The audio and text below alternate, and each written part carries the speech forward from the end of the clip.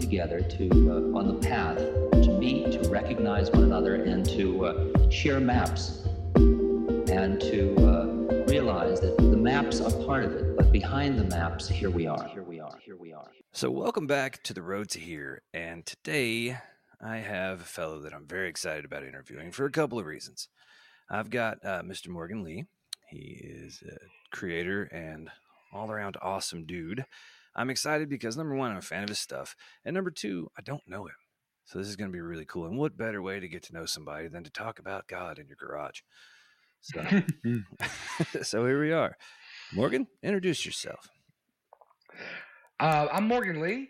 I'm up here in North Alabama, and yeah, we met on TikTok.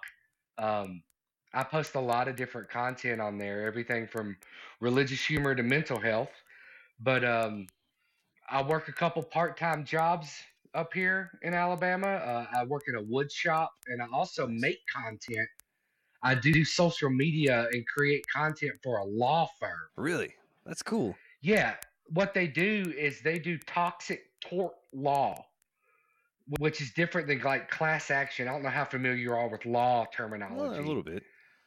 Okay, well, they do toxic tort law, and I go through and create their content and disseminate it on their TikToks and their YouTube and their Facebook to promote getting their clientele in to make these lawsuits happen.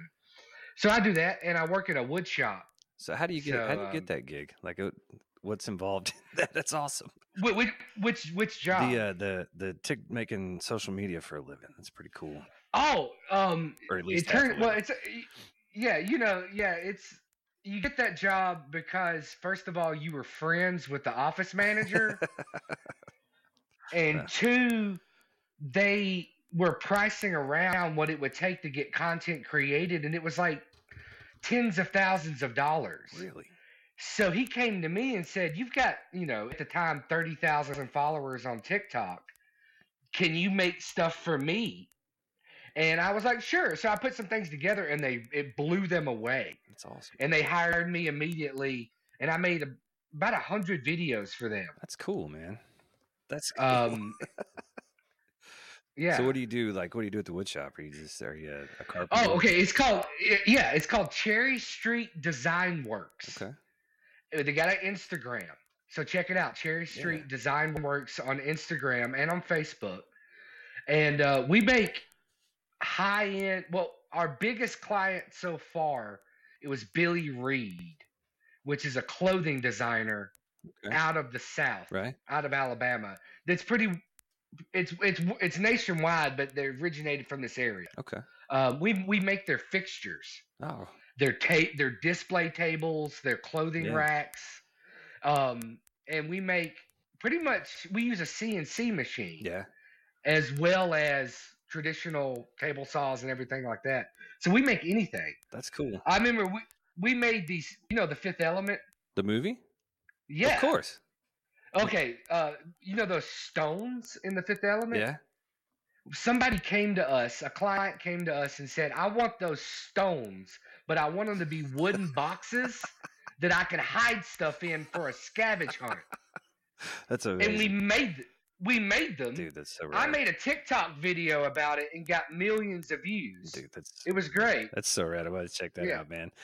The other host of Sharing Maps, Dave, he is also a carpenter. Like, they do cabinets, like real high end stuff. Like we do cabinets. Installed like a wine cellar at a neurosurgeon's house, and he was sending me pictures, dude. It's like people have too much money, man. Like, it is insane. Yeah, I mean, with that CNC machine, if we can design it in the computer, we can pretty much cut it. That's cool. So it's amazing.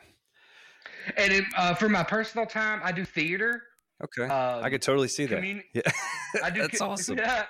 I do community theater. I was in a show in August, and I'll probably do another show this spring if it's something that I like. What's your favorite play ever? My favorite play ever right now is one they change, of course. But right now, I really want to put on The Man from Earth. I'm not familiar. Okay, you like sci-fi movies? Yeah. I assume you do. Yes. Okay, so check out go Google after this show, The Man from Earth. It was a 2007 film, screenplay by Jerome Bixby, Okay. who wrote for the original Star Trek and Twilight Zone. Really? So his son found this story and then had it made into a movie. They made a screenplay from the movie. And I would like to put that on really bad. That's rad, man. That's I was gonna say It's about a. that sounds like It's about a guy. totally 60s. It's about a. Yeah, it's about a guy that's 10,000 years old, and his friends find out about it, and he was a major biblical character. Like it's a really good story. It hits you right in the feels, doesn't it? Yeah. That's rad, man. Well, that is as they say, man, let's get down to it.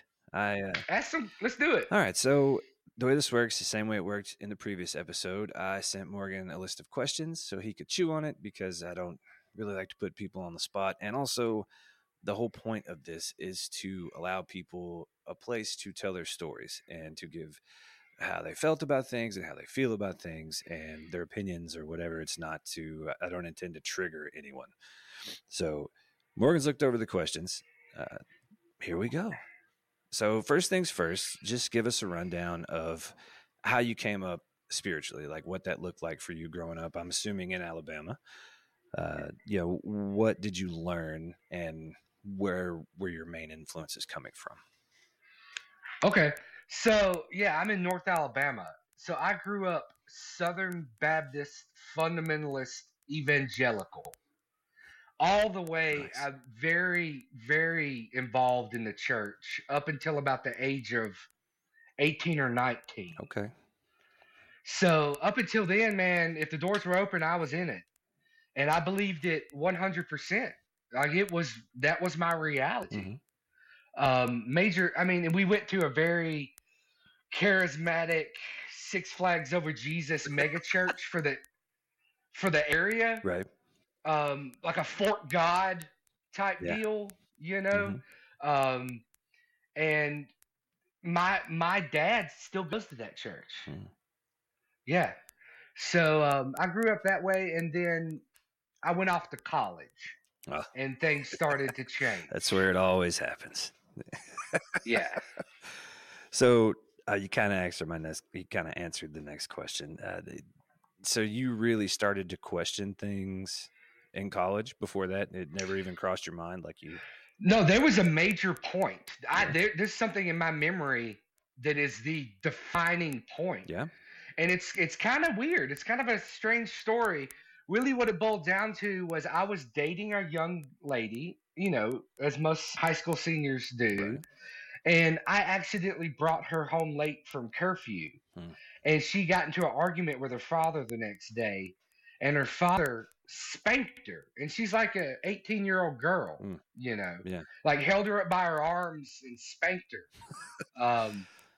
And I got really upset about that and started like questioning the morality of it.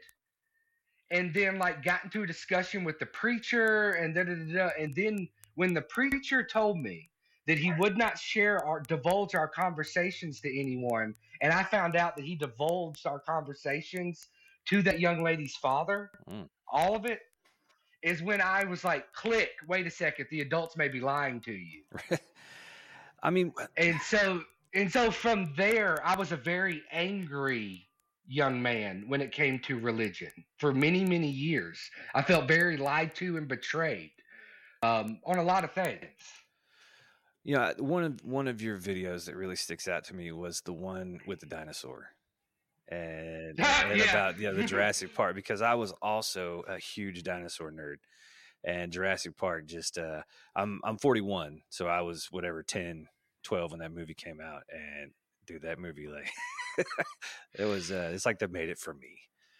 I had all the toys. Oh yeah, same. I had a crush on Lex. She was like my first, But anyway, I digress. The deception, I think, is a big part of it for a lot of people.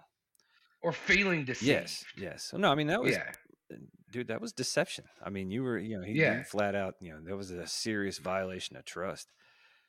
So from that point, I went on to college at Auburn University. Are you familiar with SEC I schools? am. I'm a Vols fan. Okay, there you At go. least it's not Um, Alabama. Yeah.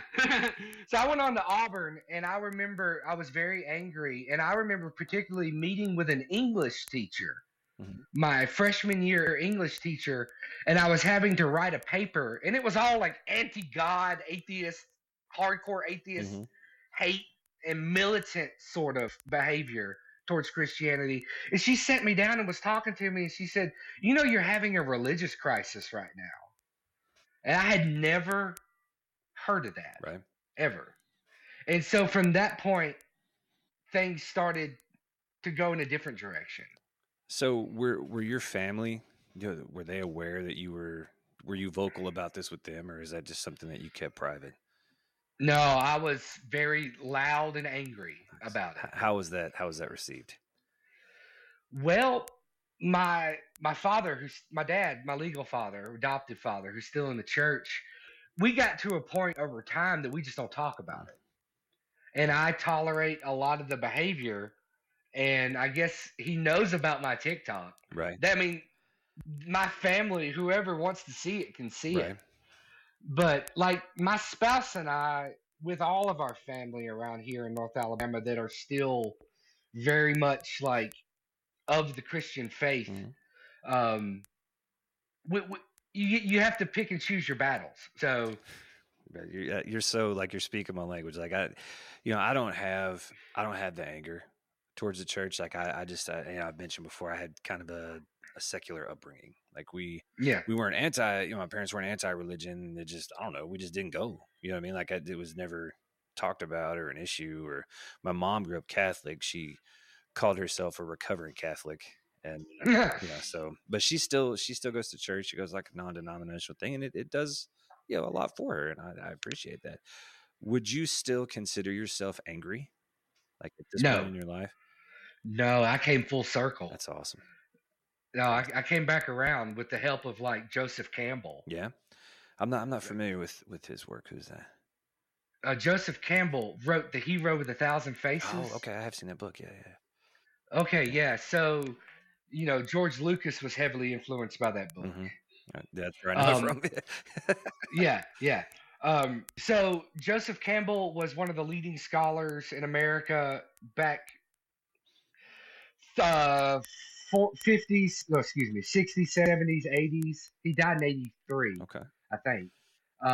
In comparative mythology and comparative religion. okay, all right.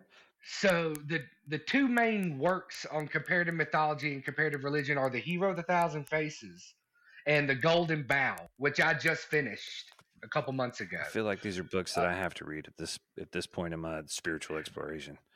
the Golden Bough will rock your world. It's got some racism in it. It was written in 1850. But it's a exhaustive comparative religion of primitive mythologies. Okay, But Hero of a Thousand Faces, some other great Campbell books to read if you're really into the spiritual stuff is Thou Art That, Transforming Religious Metaphor, which is about Christianity and how to interpret the metaphors within the Judeo-Christian mythology in a very transcendent, transformative way versus the very concrete way that they do here. right. Uh, Everything I've seen from, especially the Southern Baptist tradition, which is, I'm surrounded by it as well in Tennessee, so I'm familiar. And we went to a Southern Baptist church briefly for, I guess, maybe a year. It's, I feel like, and maybe you'll agree, I don't know. I feel like the exclusivity thing, the it's got to be this way. You are 100% wrong. Like it. I mean, is that? Do you think that is? I don't know, only here, or is that other denominations of Christianity? Because I don't have a ton of experience. All I know is I've seen, Catholicism from my little German grandmother, and we would go to mass like twice a year when she was here, you know what I mean, on Christmas or whatever. Mm-hmm. And then I got tapped to take my foot washed and Southern Baptist granny to church. And that scared the hell out of me. Like, whoa, like that guy was. Well, if you think the Southern Baptists are scary, you should check out the Church of Oh, I'm Christ. familiar. Yeah, the Church of Christ are super hardcore. Like Yeah. it's our way or the highway. Yeah, my granny called him Baptist without the piano. Yeah, it's the music is pretty rough. Well, lack of music is pretty No rough. music, yeah. But to answer your question, there is in this culture, especially here in North Alabama and Northwest Alabama, of this need to evangelicalize. Um, they the group seems to be very much motivated by extrinsic validation or external validation. Right. So the more that like they convert and things like that, it more bolsters their belief in the system. But for me personally, I can't have no one will talk about it with me anymore. Family member. I don't mean to laugh, but yeah, that's I understand because and now granted, I'm pretty difficult to argue with. I mean, once you get a strong grasp on logic and reason, you got a strong grasp on comparative myth and religion. You know a lot about Eastern versus Western mythologies and spiritual traditions. You start to see a lot of patterns in them. Dude, yes, because I have been on an Eastern religion kick for I don't know. Oh, like then 6 you months would love. now. You need to read the book Myths of Light, Eastern Metaphors for the Transcendent by Campbell. It was phenomenal. Okay. Myths of Light, Ligth. Yeah, I'm gonna have to get some more paper, man. I'm over here taking notes. I love. I read a lot of. I do a lot of audiobooks. Same. I can go. I can go through. I can go through the book faster that I drive a truck, so like I get a lot of. I'm home every day, but I get a lot of windshield time, so I will listen to audiobooks. Use that time productively. Yeah, absolutely. Yeah. So, man, that kind of leads me into this next question. Where are you now? I mean, basically, would you consider yourself religious or more spiritual, or where are you at this point in your life? That's a great question. Today, I identify as a idealist, panentheistic, or pantheistic mystic. Okay. Is the label that I will allow to be put on myself. Okay. Even though that's not a really great descriptor. And a lot of my spirituality has derived from my experiences with bipolar 1 with psychotic features. I've been diagnosed since I was 29. I was a firefighter paramedic for 10 years up until I was diagnosed. Okay. And then I became disabled from bipolar disorder. And through those experiences in different states of consciousness, and also with the Campbell influence, and you get people like Carl Sagan, people like Robert Anton Wilson, philosophers, Carl Jung, if you're familiar. Yes. I've read a lot of these works and absorbed a lot of this stuff. I came to a sense of spirituality that was very much my own, that you next to my therapist are the only people seem interested in it. Well, man, it's I talk a lot about this with my therapist as well. Now, were you interested in this stuff prior to your diagnosis? No. Just saying, yeah. No. See, this is where our paths kind of converge a little bit. I don't talk about it a whole lot, but from the age of 18 to age 32, I was a police officer. I was a corrections officer for 3 years, and then I was a patrol. I was a training officer, the whole thing. And I got out because of PTSD, and I got out because of I don't know a lot of I had a lot of issues with the culture and the mission. I started to see things differently as I aged. Anyway, it was time to go, and I didn't care about any of this stuff. I had a brief brush with Christianity where we were going to church, and because I've always had spiritual questions, even as a kid, but I really didn't dig in until after I started getting treatment for the PTSD, because it was all consuming. I mean, I'm sure you know how that is. If it's untreated and and it's just allowed to run rampant, it does just that. And I've often wondered, and this, I don't know if the question has an answer, I'm going to ask it. I've often wondered if there is some kind of alignment that happens when you get treatment for a mental illness and when you start to kind of embrace what is happening to you that allows you to align more spiritually, because I feel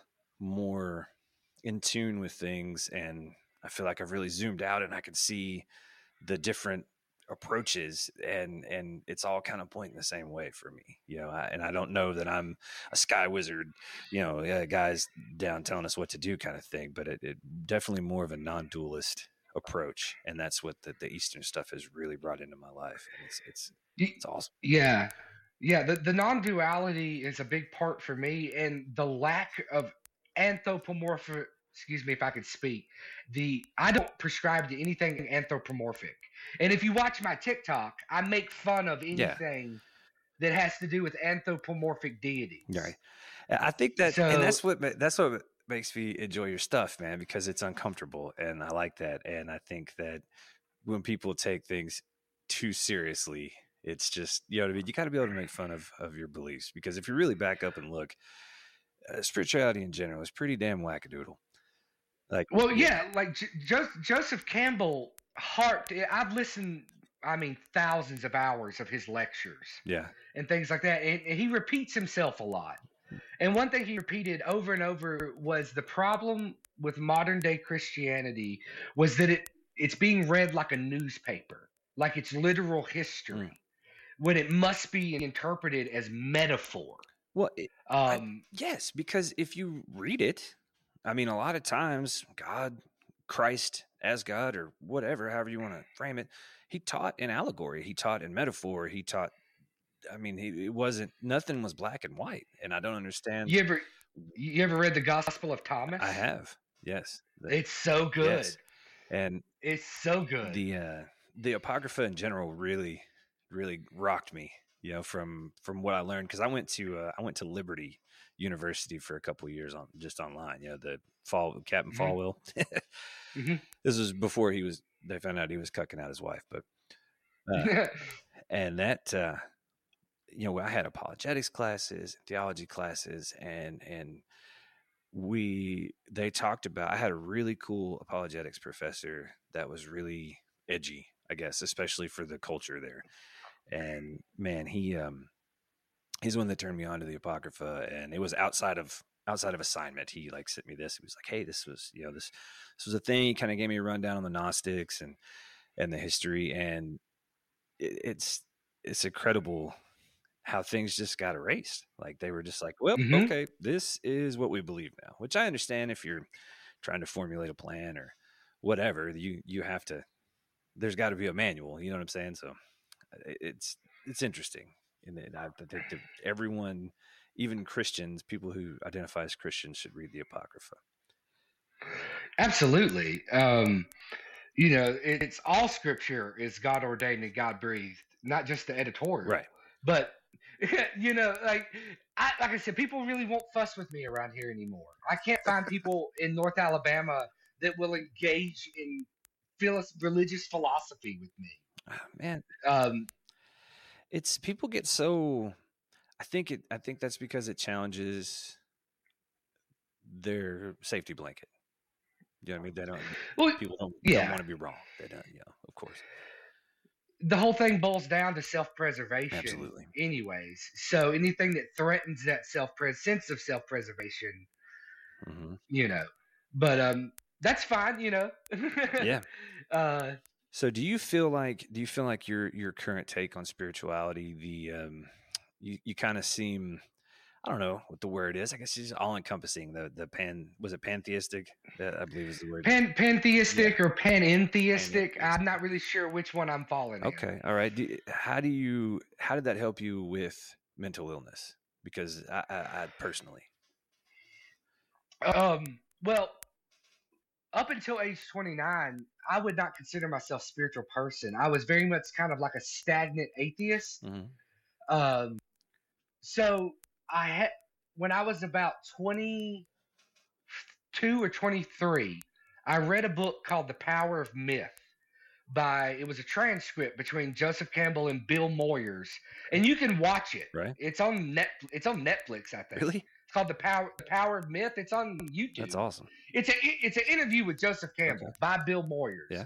So I read that, And when I put that book down, I realized I could believe in God again if I could redefine the word God as not as Yahweh of the Old Testament, but what would that word mean? So years went on, and then I finally had this first psychotic. I had the first psychotic episode at age 29, which was deeply hyper religious and deeply spiritual sense of connectedness. And I went to college. I tried things that would give you deep senses of connectedness. Same. And I'm telling you right now, nothing touched this. Really? Nothing touched this. And I ended up in a state hospital. It was a terrible experience. Right. And then I had a few more episodes after that. And then after I changed some things in my environment and got away from certain people, I stopped having episodes. But from those episodes, I cultivated a sense of spirituality that I can't really put into words. I can only really speak about it through like indirect metaphor. Because when you put a label on it, it's transcendent. Yeah. Everything is transcendent. So how do you label that which is transcendent? It really, I am, I don't know if I would consider myself a practitioner, but I am a big fan of the teachings of Buddha. And when they asked him, he remained silent. That resonates. The story of the Buddha's enlightenment is phenomenal. Yeah. The story of how the Buddha became the Buddha, I think, is a phenomenal mythology. Like, the history of who he was a prince. But yeah, Eastern mythology and Buddhism has been a huge influence on my life, actually, in terms of how to live with bipolar disorder. How so? Meditation for me is big. Yeah. Big. I meditate. Same. It's that really opened up things for me as far as PTSD. And my therapist I talked about in the last episode, my therapist uses Erickson hypnosis. And it's to create a construct. And I mean, it's essentially, they coax you into a meditative state, and you associate something positive that you can recall in the event that you feel yourself starting to kind of head down the road. It's the brain is fascinating, and I often wonder, just like, I don't know, I can't wait. I hope that's the one. I don't know how to say this without sounding weird, but that is the one thing I hope that when we die, we'll get to this later, that it's explained. Like, what's happening in your head is, I don't know. I hope it all comes together. I read some of your questions. Right. So I don't know. Right. But I have a lot of like hopes and ideas. And that's really what it's all about, I think, anyway. I mean, nobody knows. If you knew it, it wouldn't be a belief. Well, around here they claim they know. Of course they do, but they don't. That's a whole nother story. So I know you said you have trouble finding people to discuss this kind of stuff, but coming from an evangelical background, do you feel the need to evangelize how you feel? Is that what you're trying to do with the TikToks and stuff? Or is it just, no, like that was, I remember that question in your list, because I remember when I first started like really discussing with my spouse my deeper spiritual senses, that was one of the first questions she asked me, was like, do you need others to think like this too? And absolutely not. Honestly, I would never want anyone to walk the road that I have walked, because it's been full of a lot of trauma. I know you say you suffer from PTSD, and I suffer from PTSD from the fire department, and also inpatient psychiatric PTSD. I can imagine. From being in these Alabama psych wards. I've been to those places, not in Alabama, but I mean, I've seen just, the treatment is, the mental health system in this country is really sad, and seeing it from, a law enforcement perspective, I kind of got an inside peek, and it's disgusting, and it's pretty bad. And I mean, for what it's worth, I am truly sorry that happened to you, because that is not, those especially the state-run hospitals are not a place for anybody. Oh, there's some stories on my TikTok. Yeah, I can imagine. but to answer your question, why do I make the TikToks? For one, I really don't feel like I suffer from religious trauma like I did. I Mm-hmm. think all that anger and resentment growing up was religious trauma, Mm-hmm. was like an outward Mm-hmm. expression of that trauma. But I make a lot of the religious humor stuff because I know that out there somebody is going to feel validated by Exactly. that. They're gonna watch Caucasian Space Jesus videos and feel validated. And also, I challenge a lot of motifs in those videos. Mm-hmm. The three tiered, the whole point of that Caucasian Space Jesus was to challenge the three tiered universe model of Judeo Christian mythology, of heaven being above us, hell being below us, and then the earth plane here. Because Jesus ascends, and where does he go? Right. So like it was a lot of that kind of commentary. And then I do a lot of mental health humor, um, which I have not done recently because my Caucasian Space Jesus stuff took off. Right. But I have over 100 mental health videos on my TikTok. Yeah, I've kind of scrolled through, man, and that's one thing I'm glad, because I really want to the stigma is bothersome, Mm-hmm. and you told the story about when you bought the car. Can you tell that story here? The TikTok. Well, we Well, didn't. We when did you not tried buy. to buy the car, yeah, yeah, Yeah. Well, I'll talk about the stigma of mental illness, absolutely. But to answer your question, we went to buy this. We went to go buy this car, and this gentleman. It comes up that I was a firefighter. mm-hmm. He asked me why I didn't do it. I told him I had a diagnosis, and then his immediate reaction was asking if he needed to have a gun with him. That's, And we just kind of ignored it, and my wife tried to dude, who says direct that, it man? toward. Like, what the hell kind of sales to add that? All right, sorry. And so my wife's like, "I'm the one you got to worry about, not him." Right. And because that's the big stigma here. Like, how many people have I told my diagnosis to, and they recoil away from Mm-hmm. me? They recoil Yeah. away. I've told my diagnosis to a police officer one time, and he put his hand on his pistol and like he was scared of me. Right. And so just later on with that salesman, we ignored that, and then when we were getting out of the car, we heard police and fire sirens in the background, and the guy says to me, "They're coming to get you." Oh, dude. And I was like, "Okay, we need to I've go." heard this story before, and I still like I can't, like I clutch my pearls. Like I was, what the hell? Like I just, that it boggles my mind, dude. I've had all kinds of experiences with people treating me weird just when because it's the word psychosis. Mm-hmm. Bipolar they can handle. Oh, you're moody. That's what they think. Right. When they hear that word psychosis, they think psychopath. Right. They think psychopathy. Right. And that's the problem. So I kind of think we need to change the word, in my opinion. Yeah. Good luck getting them to do that. Yeah, I know. I know kind of personally what kind of toll that can take, because my father gave me a rifle for my birthday, like as a gift. And I'm not huge into guns, man. That's not really my jam, but that is something that he truly enjoys and has target shot his entire life. And it was a big deal for him to give me this rifle. So I'm like, yeah, cool. It's awesome. It's a present from my dad. Like,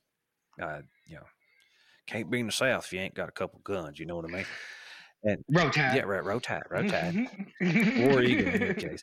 But yeah. But he genuinely asked when I told him that I was in therapy and that I was taking medication and all this stuff. He was like, "Well, do you need to have guns in your home?" I'm like, "What the fuck does that mean, Dad?" Like, I'm not like, I'm not about to shoot up a supermarket if that's what you're worried about. This is. Well, like the other day, I was at my wife's grandparents' house, and her grandfather had handmade me this beautiful knife Mm-hmm. with like an antler bone handle. The blade was made out of an old sawmill blade. Beautiful knife. Right. He made me this knife and sheath, and then it came up that I had a diagnosis, and he told me not to tell anybody that he gave me that knife. Golly, dude, it boggles my mind, man. And like I said, laughter is kind of a thing for me. It's just it is just this is the first thing that comes out, and the ignorance displayed is how do we change that? How does that get changed? I don't know how to change it outside of desensitization Mm, and education, right. information. The way I go about doing it is a coping mechanism for myself. Mm-hmm. It's through humor. Same. I make these videos. I talk about being psychotic. I make jokes about being in the hospital. I also make really poignant stuff about how terrible those situations are for a lot of Mm-hmm. people. And I put it out there. Sometimes it gets 1,000 views. Sometimes it gets 1,000,000 views. But I know it's working because I get direct messages all the time from people telling me, thank you for talking about Yeah. these things. Thank you for being a man and talking about these things because men don't talk about their mental No, health. no, they do not.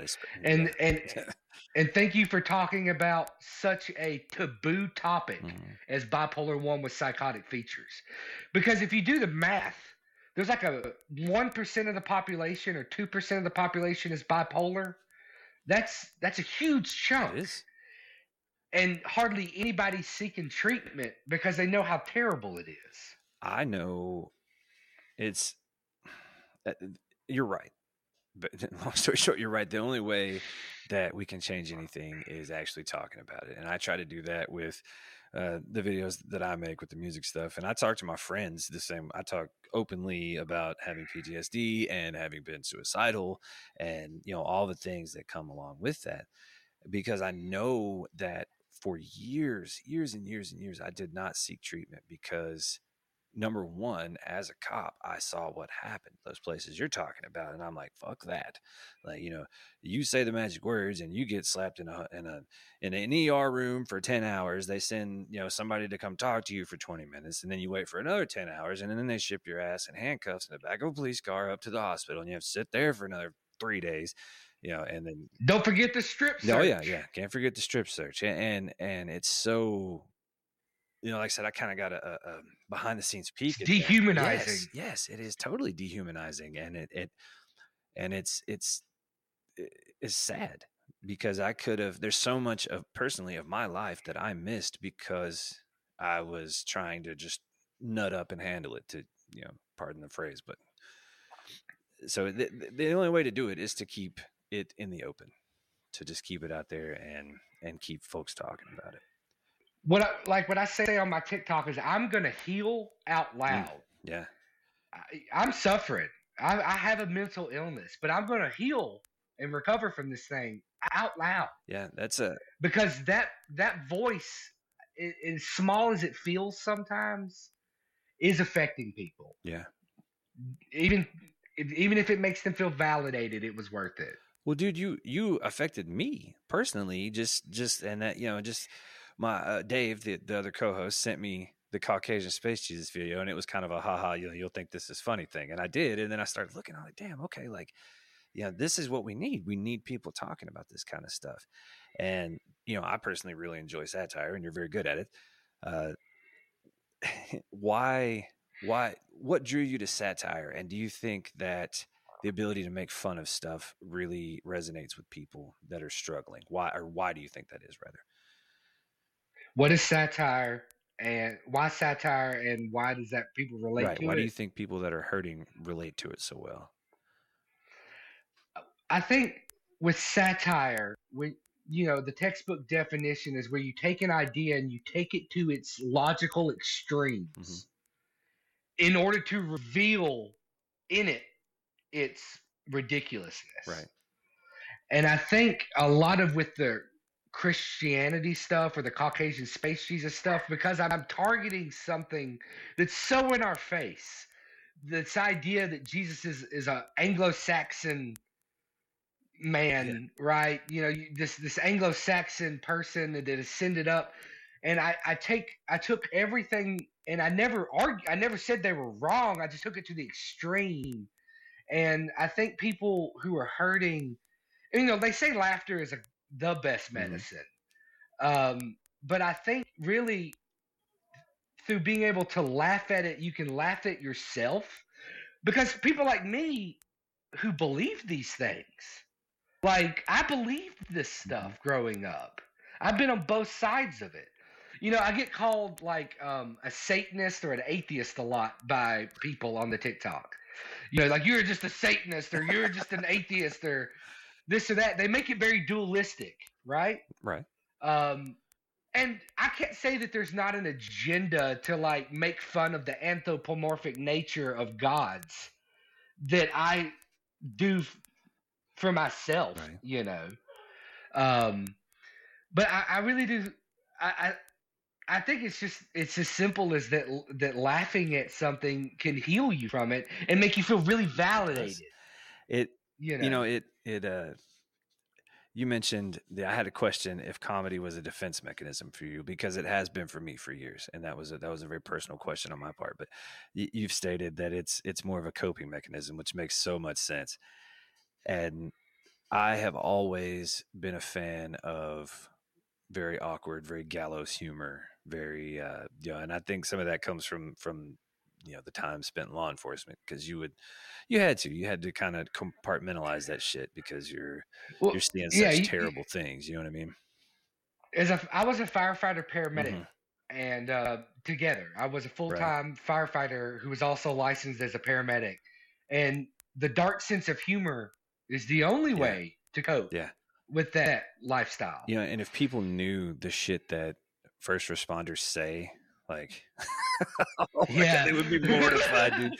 Like, some of the things that have come out of my mouth in terrible, like, traumatic situations are embarrassing now to me, but it's still funny. Like, I don't care. You know what I mean? If you go to my TikTok and you click on the playlist, the fire EMS stories, that's where I got my first major boom on TikTok. Right. I told about 5 or 6 stories from my fire EMS days, Right. and I did them in a very somber way, black and white, facing away from the camera, like half face, half lit. Right. And I told these stories, and it got millions of views. And there was a 24-hour period, no joke. There was 3 days that I gained 20,000 followers, but like during a 24-hour period, I gained like 12, It's 14,000 nuts, man. followers. It was Yeah. wild. That's like the definition But of going viral. And it's, no one had ever seen or heard anything like that. But I mean, I tell rough stories. Yeah. They are brutal. They are very brutal. Well, life is brutal.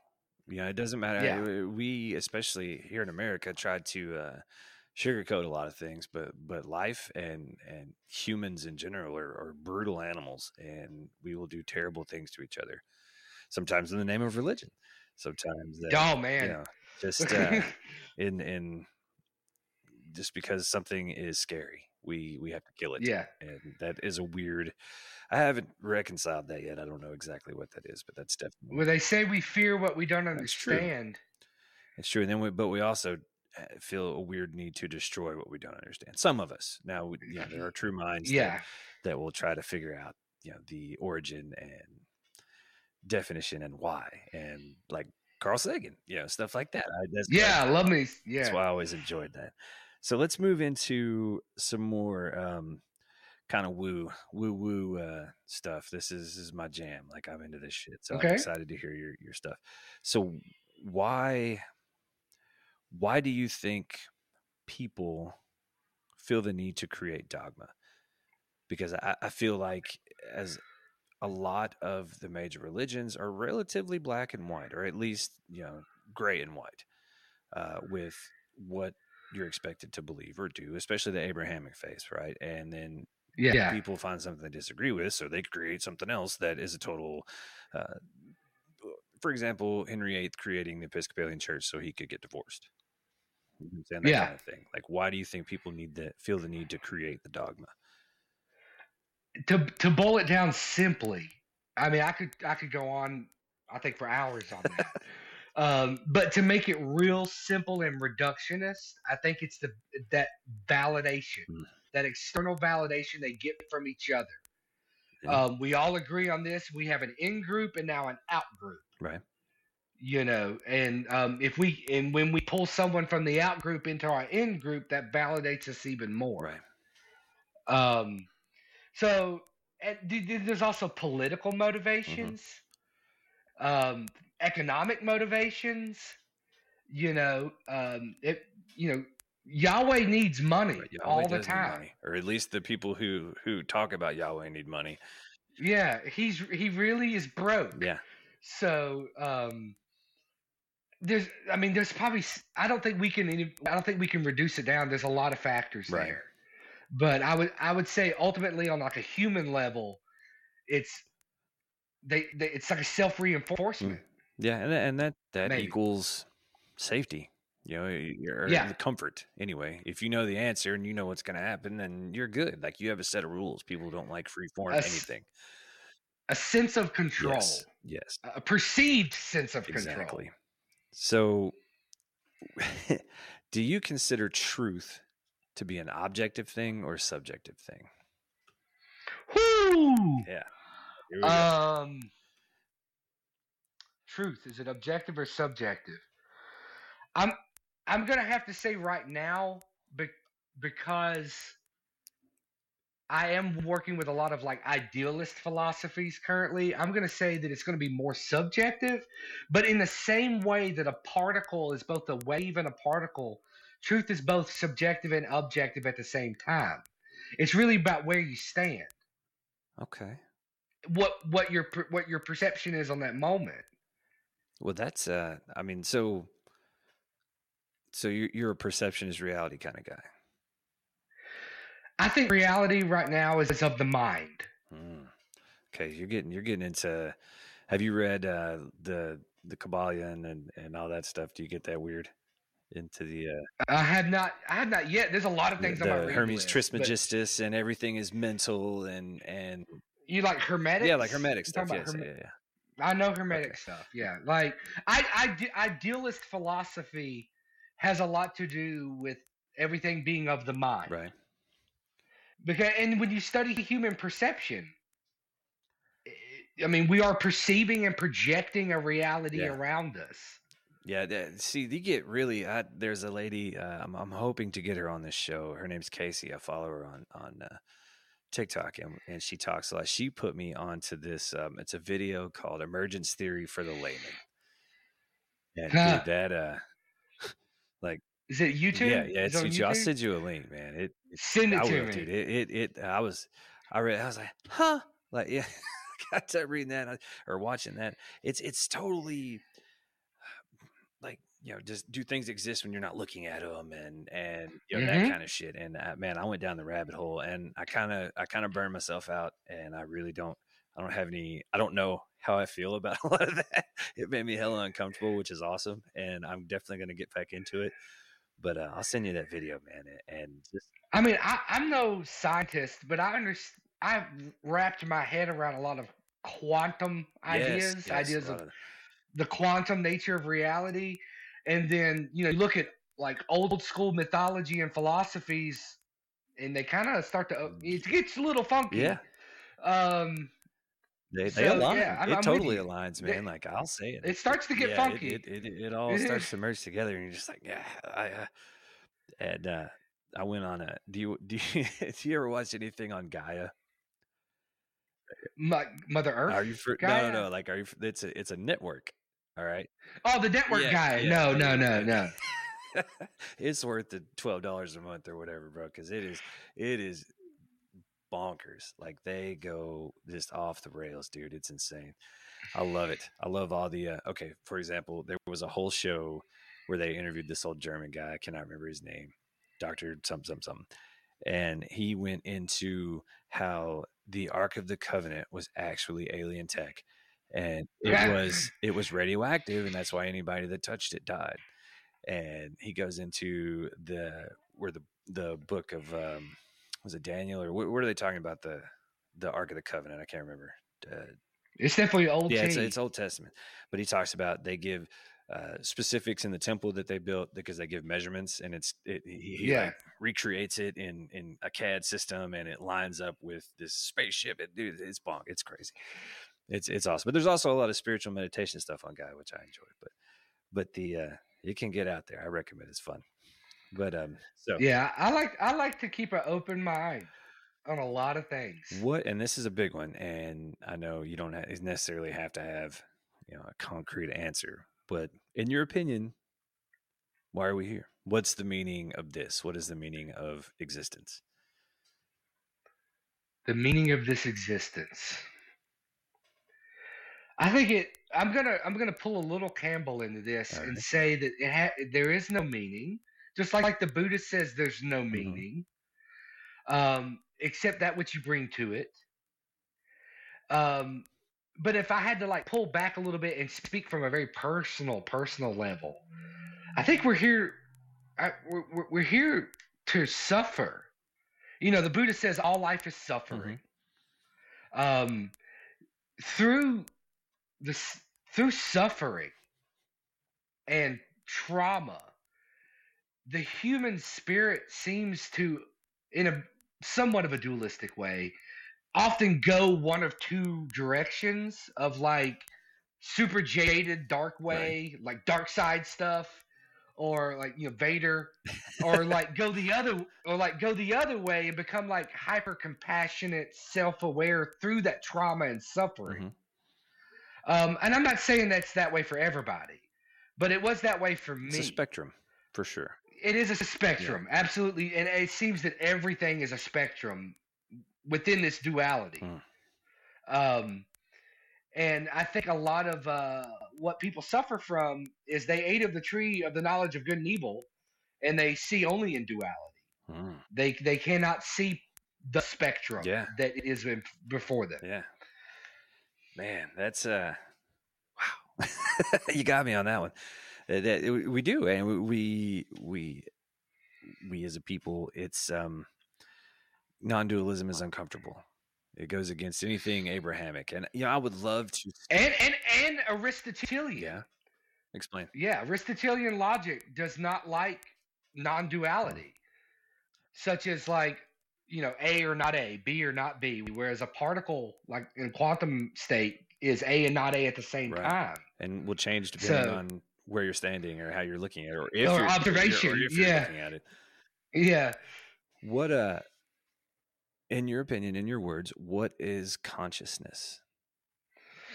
Consciousness. That is a big topic. Um, I cannot nail down consciousness because it seems like when you put your finger on it, it kind of slides away. Because is a cell conscious? I mean, a cell from my body. I take a liver cell, put it in a petri dish. It responds to stimuli. It excretes. It eats. Plants. These plants responding to light. Right. But I guess to be really reductionist on it, I'm gonna say self-reflection. Exactly. Yep. Self-reflection. A lot of people in this existence feel really small. They look up at the cosmos and they see the expanse of space, and we're on this little mote of dust in the spiral arm of the Milky Way galaxy, and they feel really small. And we are really small, but we are aware of it. And I think in that awareness of how small you are really big. So consciousness, I don't think is localized to the head either. If you study Carl Jung, I'm a big, I lean a lot into the collective unconscious. Okay. Of a group consciousness below the fractalized consciousness of each being. So consciousness, and especially since I've experienced a lot of different states of consciousness, both in college, like we talked about, and also through psychosis and mania, I've experienced altered states of consciousness where I was perceiving things that were not there, Right. which we call hallucinations, Right. and I perceived things I really can't put into words. But I experience them. Right. I just can't articulate. I can poetically speak about it. I can metaphorically speak about it. I can compare it to the things I've seen in religion and mythology, but I can't articulate it. Man, that's fascinating. I've never heard, it's so unique. I've never heard a description of mental illness in that manner. It was after the psychosis experiences that I started to identify as a mystic, because I didn't say, "Oh, I like that word." Mm-hmm. I came across and read the Webster's dictionary definition of the word mystic and said, "That's what happened to me. Right. That's what I experienced." How much do you think that was what was happening?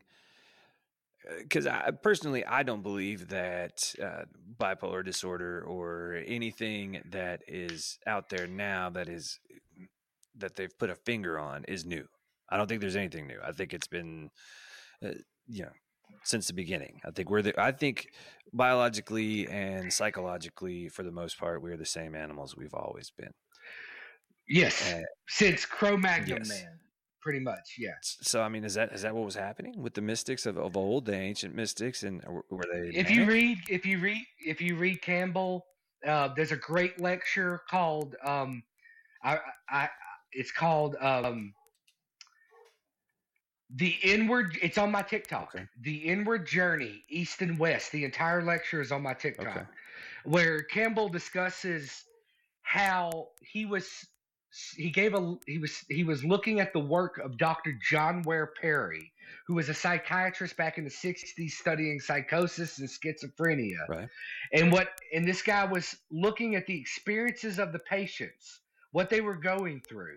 And then Campbell found that what they were going through were the exact same archetypal themes that were represented in A Hero with a Thousand Faces, just out of order, random, chaotic.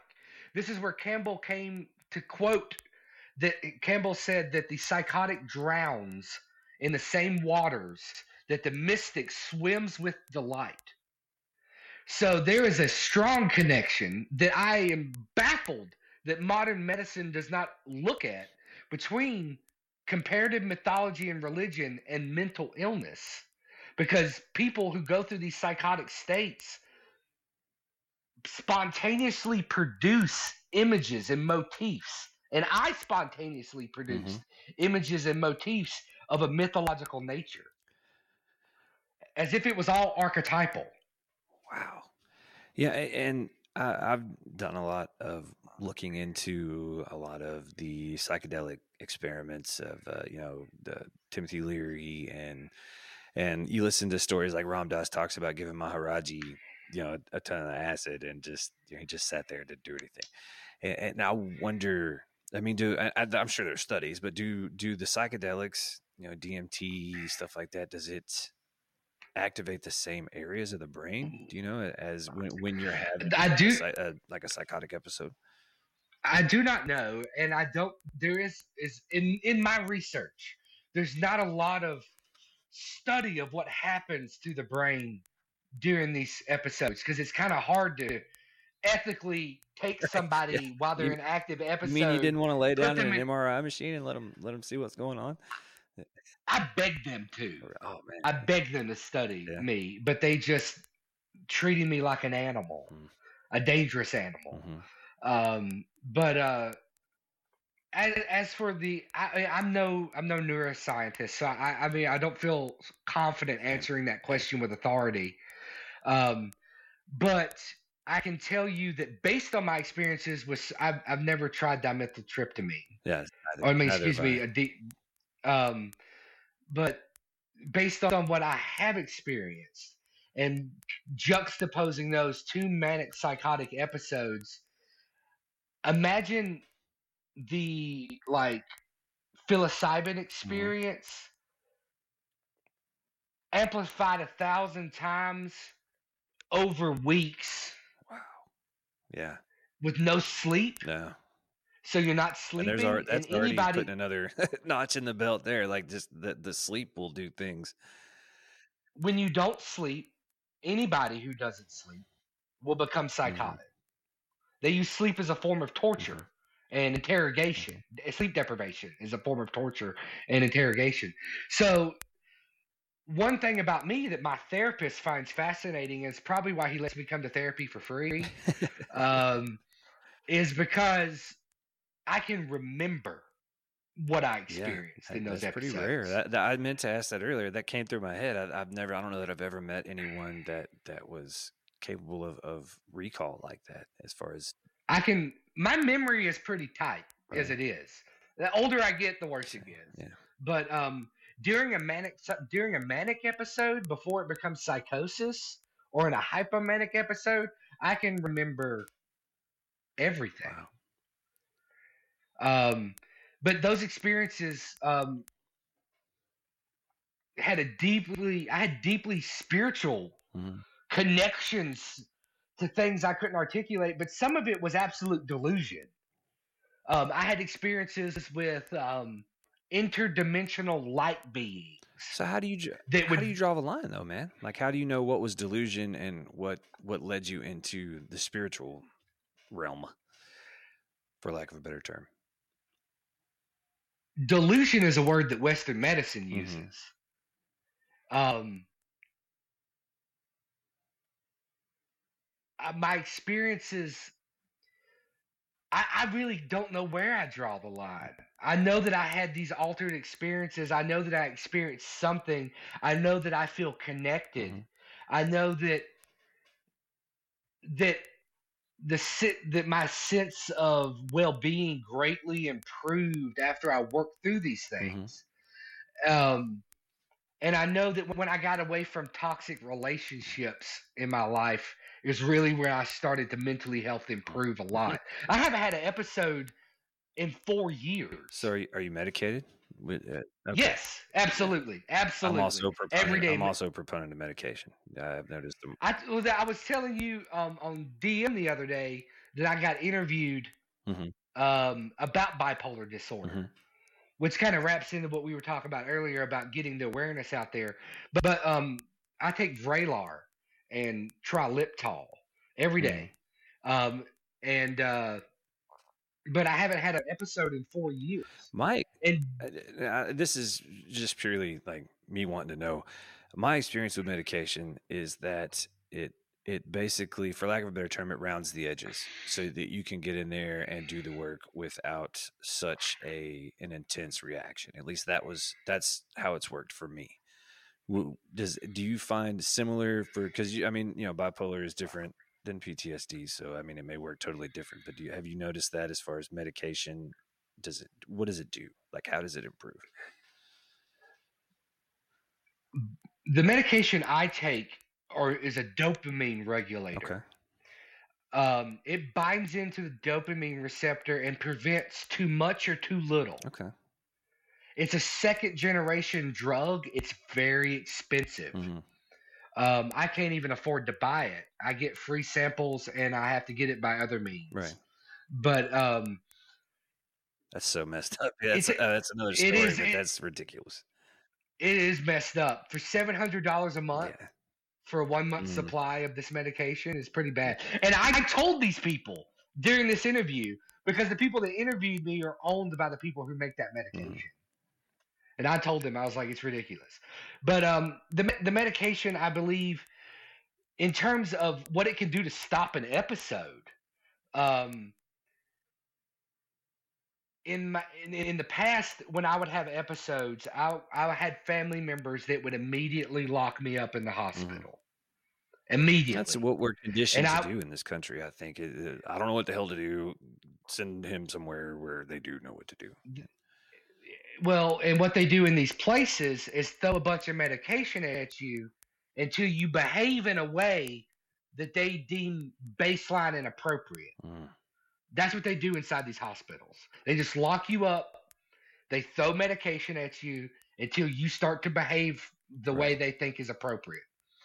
So I would get locked up in these hospitals and end up spending 2 or 3 months in them. And most of that, I was not symptomatic. But the last episode I had, I was completely psychotic. I was talking to my wife as an alien named Calum, an interdimensional light being that had possessed my body. I was not sleeping. I was sleeping maybe 2 hours a night. I was completely psychotic. And I became lucid in the psychosis. Then I was Really? psychotic. Yes. So how were you? I mean, I don't mean to pry, but I mean, like that statement is amazing to me. So how were you able to separate? Like, What part It's was like manifesting? Was drowning. the psychosis manifesting, or was Morgan manifesting? Being like, holy shit, like this is happening. It's like I can speak about it in metaphor. It's like drowning, and you come up for a breath, and you get like you're drowning. Mm-hmm. If you ever been Yeah. as a firefighter, I had a mask Uh-huh. on a lot, and I ran out of air I a have lot. apnea, so Uh, the CPAP that's machine. okay. Yeah. So like, it's like you're drowning in the psychosis, and your dream world is pushing through and overlapping your consciousness, and then like you come up and have a breath of fresh air. You know those things we talked about in college, they often have peaks and Yeah, yeah, valleys. yeah. It's the same. It's a similar sort of experience. There's a peak and a valley, and like in a valley sort of getting a breath experience, I became aware that I was psychotic. And what we did was we maxed out my medication dose.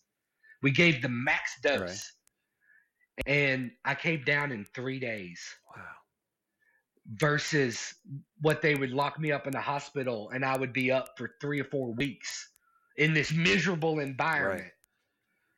But we did it at home in 3 days, and now that's what my doctor tells me to do. She says, if you have symptoms, take more meds. Mm-hmm. So, like, no, I mean, the hospital is a terrifying place for me. I'll do anything to not go there. Yeah, I think it's a terrifying place for anyone that has ever seen the workings of that, like the place. And I mean, it's just there's nothing comforting. Some of the private hospitals were a little more, nice, I guess, as far as a psychiatric hospital can be. But yeah, the state hospitals, no, sir. Like just it's it's awful. It was like when I was in North Alabama Regional Hospital, they closed 3 months after they let me go. They shut the whole place Right. down. It was like something out of One Flew Over the Cuckoo's Right. Nest. It was a horror. What the nurses did to the patients, what they did to me, it's pretty rough. Yeah, man, that's I could talk for hours on the state of the mental health system in this country and how just completely and totally, pardon the language, but fucked that it is, because Yeah, it is. Like that's saying that it's a dumpster that is, fire. yeah, that's a harsh word, but that is a harsh situation. And let's keep rolling, man. Yeah. So are you familiar with Michael Newton?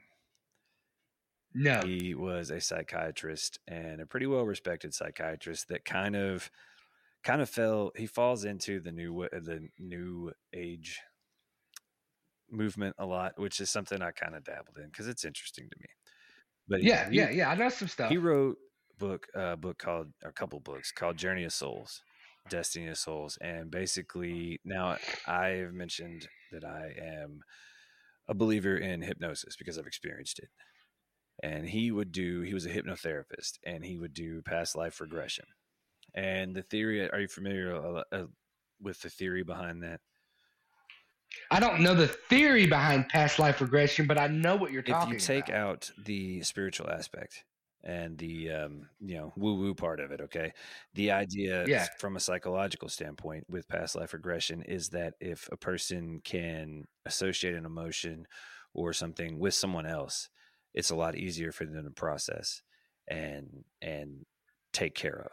You see what I'm saying? It moves it to the front, and it kind of allows them to disassociate enough to where they can process the situation. Yeah. So that is the people that use it, that are, psychiatrists that use it. That is the idea. It's not a totally respected opinion in all of psychology at this point, but that's the idea behind it. Well, Michael Newton noticed that with over 1,000 people, if he went further into hypnosis and further back into their past lives, that they all kind of started to say the same thing. Like he basically he ended up coining the term a life between lives, and he would regress them to the point before they came here to Earth, right, to do the thing. And there was a lot of synchronicities. Like everybody was saying the same shit. Like basically, I mean, long story short, man, that there's an afterlife that we go to, and then we come here. And they're really fascinating. The books, if nothing else, it's fantastic fiction. But the books that he wrote are just transcripts from his interviews, and people tell their stories, and Hmm. it's awesome. So I highly recommend it. So I felt those stories. There was a point for that. Those stories really resonated with me, in that I always kind of felt like that. Like I've always kind of closet been a believer in reincarnation, and I just felt like, Earth is a place that we are to learn.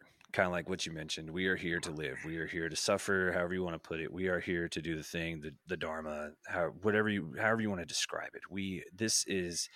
Earth is a school. Earth is a playing field. Like Alan Watts said, this is all a play. It's all a play. So I guess you've heard about like Bashar and people like Yes, that. yes.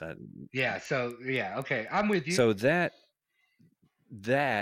is to say, what does Morgan Lee believe happens to us after death? Where do when biological death occurs, what then? What I believe is irrelevant because I don't know. Right. Well, humor me, man. Humor you. Yeah. I I think when I get quiet and I think about it in my quiet meditation, I think there's going to be some sort of review, some sort of, I don't know. There's a sense that there will be like a review. You need to read this book. And you need to read that book, Journey of Souls. Anyway, continue. I'm sorry. That there'll be some sort of review, and it won't be judgmental. It'll be kind of like you judging yourself, and that you'll kind of like maybe experience your life from another point of view or from multiple points of view, but it won't be condescending. So much of Judeo-Christian mythology is about this like debt and punishment and reconciliation, and so much of Eastern mythology is about identity.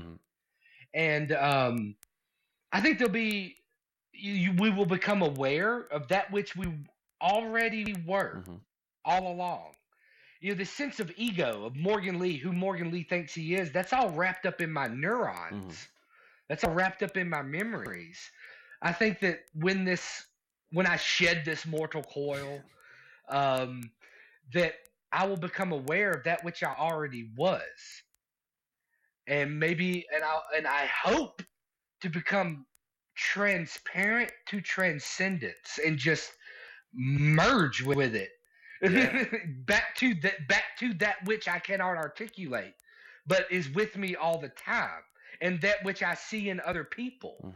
Because when I say that I am God, you are God, it's all God, like I see it in everyone around me, especially children, and especially my children.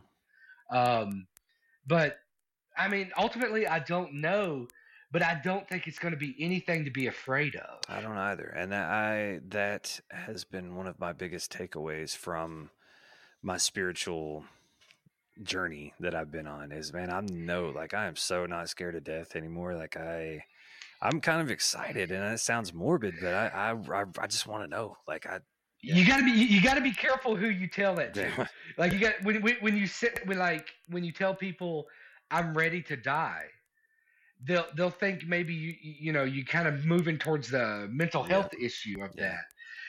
But for me personally, I look forward to living in this body with my wife and my animals and my kids, watching them grow up. I look forward to all of that, and even more of the suffering that's going to come and the hardships that are going to come.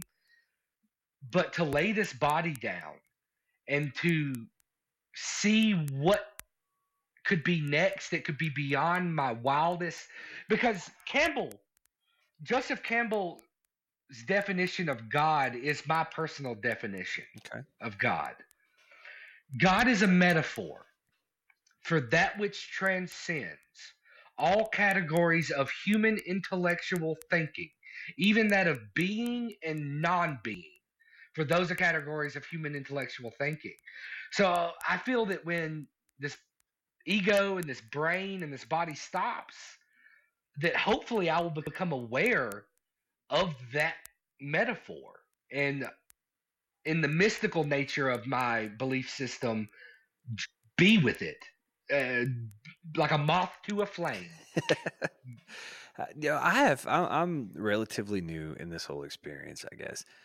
Uh, I have found that I get so wrapped up in learning about this stuff, and I get so excited about learning about this stuff that I do miss a lot of the present moment. And my wife just recently brought that up to me in a in a conversation we were having. I was like, "Damn, yeah, you're right." Like, how do you have you experienced that, and if so, how do you combat that? Like, how do you keep yourself grounded to the present moment? It can be difficult, especially when you're surrounded by, we were talking about what Earth was. It's a school, it's this and that. I make this joke on my TikTok about Earth being a psych ward for souls. um, because if you look around, everybody's delusional about something. Yeah. We're all experiencing psychosis about the world around us. I mean, we tolerate war, and we all these terrible things. We're absolutely a psychotic species. Yeah. Look at the political climate in insane. this country over the past few years. It's just delusion and illusion and everything that the Buddha spoke of and the Christ spoke of everywhere. And if you read the Gospel of Thomas, which you have, the Christ says, when the kingdom of heaven comes, men will not say, see here and see there, for they will realize that the kingdom of heaven was spread upon the earth and they did not see it. But if you go over to Luke, and they ask where the kingdom of heaven is, he says the kingdom of heaven is within you. So it's inside of you, it's outside of you. And the way I stay grounded in that moment is to channel down to that awareness of the internal world and the external world, there being no difference. It is of the mind. Yeah. But I am not, what's the word? It's not sophist. It's where you think only your mind exists. Right. I'm not one of those. Okay. There's a certain name for it. Where you think that only your mind exists, because there's obviously other minds here. Right. Influencing this environment. And when I have a prism on my windowsill that will cast refracted light into my kitchen sometimes. And you think about this existence, and it's just a world of light all around us, and we're not really touching things. It's weird. Right. So I can. I understand what you mean by getting way far out there and backing yourself out the room over and over and over again and trying to channel it back down to the moment. For me personally, I mean, my kids bring me right here to the present. Yeah. My spouse brings me right here to the present. It's only when I'm really left alone for long periods of time. So I think maybe that's my problem, man. I spend all day in a damn garbage truck, so I'm just like, yeah. Yeah, if you spend a lot of time alone in reflection, I mean, you can get not lost in the sauce, but I mean, you can get really detached. Yeah. From it, and that can be healthy and unhealthy. Yeah. So, man, that was awesome. So wrapping things up, I think that's an excellent point to end on. What if you could say one thing to the tens of people that are listening to this? What is the one point that you want to get across? About Morgan Lee, about your beliefs, about the life, like anything. If I had to leave it out about, I really have nothing to say about myself. My ego, despite my TikTok, is not that big. I really work on trying to keep a small ego presence, because you can get in your own way really easily. But does it mean that I don't get lost in the human aspect of being human and get frustrated and get angry? A lot of people think enlightenment is about sitting on a stone and meditating in a cave. No, man, you still got to do laundry. You still got to wash dishes. Yeah. You know, there's a great story. Here it is, right here for you. There's a great story of a young student that wanted to reach enlightenment. And he was told that there was a great teacher on top of a mountain that had reached enlightenment. So he climbed this mountain and he gets up to this temple. And he goes in and he asks for this teacher, and they point him over there to the pigsty. Right. And he goes to the pigsty, and there's a man shoveling pig shit. Right. Excuse my language. And he talks to this teacher, and he says, "Have you, are you the one that reached enlightenment and knows nirvana?" And he's like, "Yeah." "How did you do it?" And he kind of talked him through it, and he said, "Well, what did you do after? What did you do before you did this?" He's like, "I shoveled pig shit." He's like, "What did you do after?" He's like, "I shoveled pig shit." So I mean, it's an everyday emergence. The person you're talking to right now is not going to be the same Morgan Lee in a year from now. Yeah. I'm open to that change. I want to evolve, and so I would leave it out there for everybody that life is hard, it's painful, there's a lot of suffering, but there's beauty and light in it, and just hold on. Yeah. It's just a ride, as Bill Hicks would say. Man, I love Bill Hicks. Dude, thank you so much. That was an incredible conversation. I really had a blast. And anytime, man. The one thing I've learned from doing this is I just like talking to people about this stuff, dude. And why not put it out there for other people to watch? Man, take this time, promote some of the things that you do, anything like a cause or your videos or whatever you want to promote. Take a couple minutes and tell people where they can find you. If I was going to promote anything, go to my TikTok, Morgan Lee or Morgan Lee 343. Right. That's my TikTok. Follow me, like my videos. I haven't posted in a couple of weeks. I had to take a break. Yeah. Sometimes you got to take a break from it. But just my TikTok, and my YouTube is out there too. But whatever. Yeah. I had trouble juggling all that shit myself, man. I don't know like where to go, what goes where, and where. You just have to pick one, I think, because if you try to do it all, it's confusing. But yeah, well, man, thank you so much. Thank you for being here. You're welcome back anytime. It was a lot of fun, man. I'm hoping to do more of this mini series format. I like this, where the individual conversations and stuff over different topics. So you'll definitely be on the short list of people to come hang out. So, thanks, brother. Well, send me a link so that I can watch this absolutely. Or share it. Yeah, it's going to be, we're going to do the whole thing, man. It's going to be out. The audio is going to be everywhere that audio goes, and we're going to put the video on YouTube, that kind of stuff. But as far as those of you listening go, check out Sharing Maps. We are streaming everywhere that things stream. We're trying to put more effort into the YouTube channel. So there'll be shorts. There'll be visiting. Yeah, check it. My shirts. If I had to plug anything, do it. It would be my spread shop. Yeah. Shirt. Go to my TikTok. The link in the bio. There's a spread shop. The Caucasian Space Jesus merch is up. I have the mug. I got all kinds of different merch. Dude, you know what? I forgot too. There is also a song. I released music under the name Energy Weapon, and that's how Morgan and I met. I approached him and asked for permission to make a song about Caucasian Space Jesus, and he also he gave me permission to use the idea and to sample some of his dulcet Alabama tones in the song. So check that out. It's called Flight of the Caucasian Space Jesus, and it's a good introduction into that world, I think. But yeah, guys, thank you for watching, listening, whatever you're doing. We appreciate it. Give us a like, give us a follow. We're trying to get this thing going. So, yep. Until next time, we'll see you.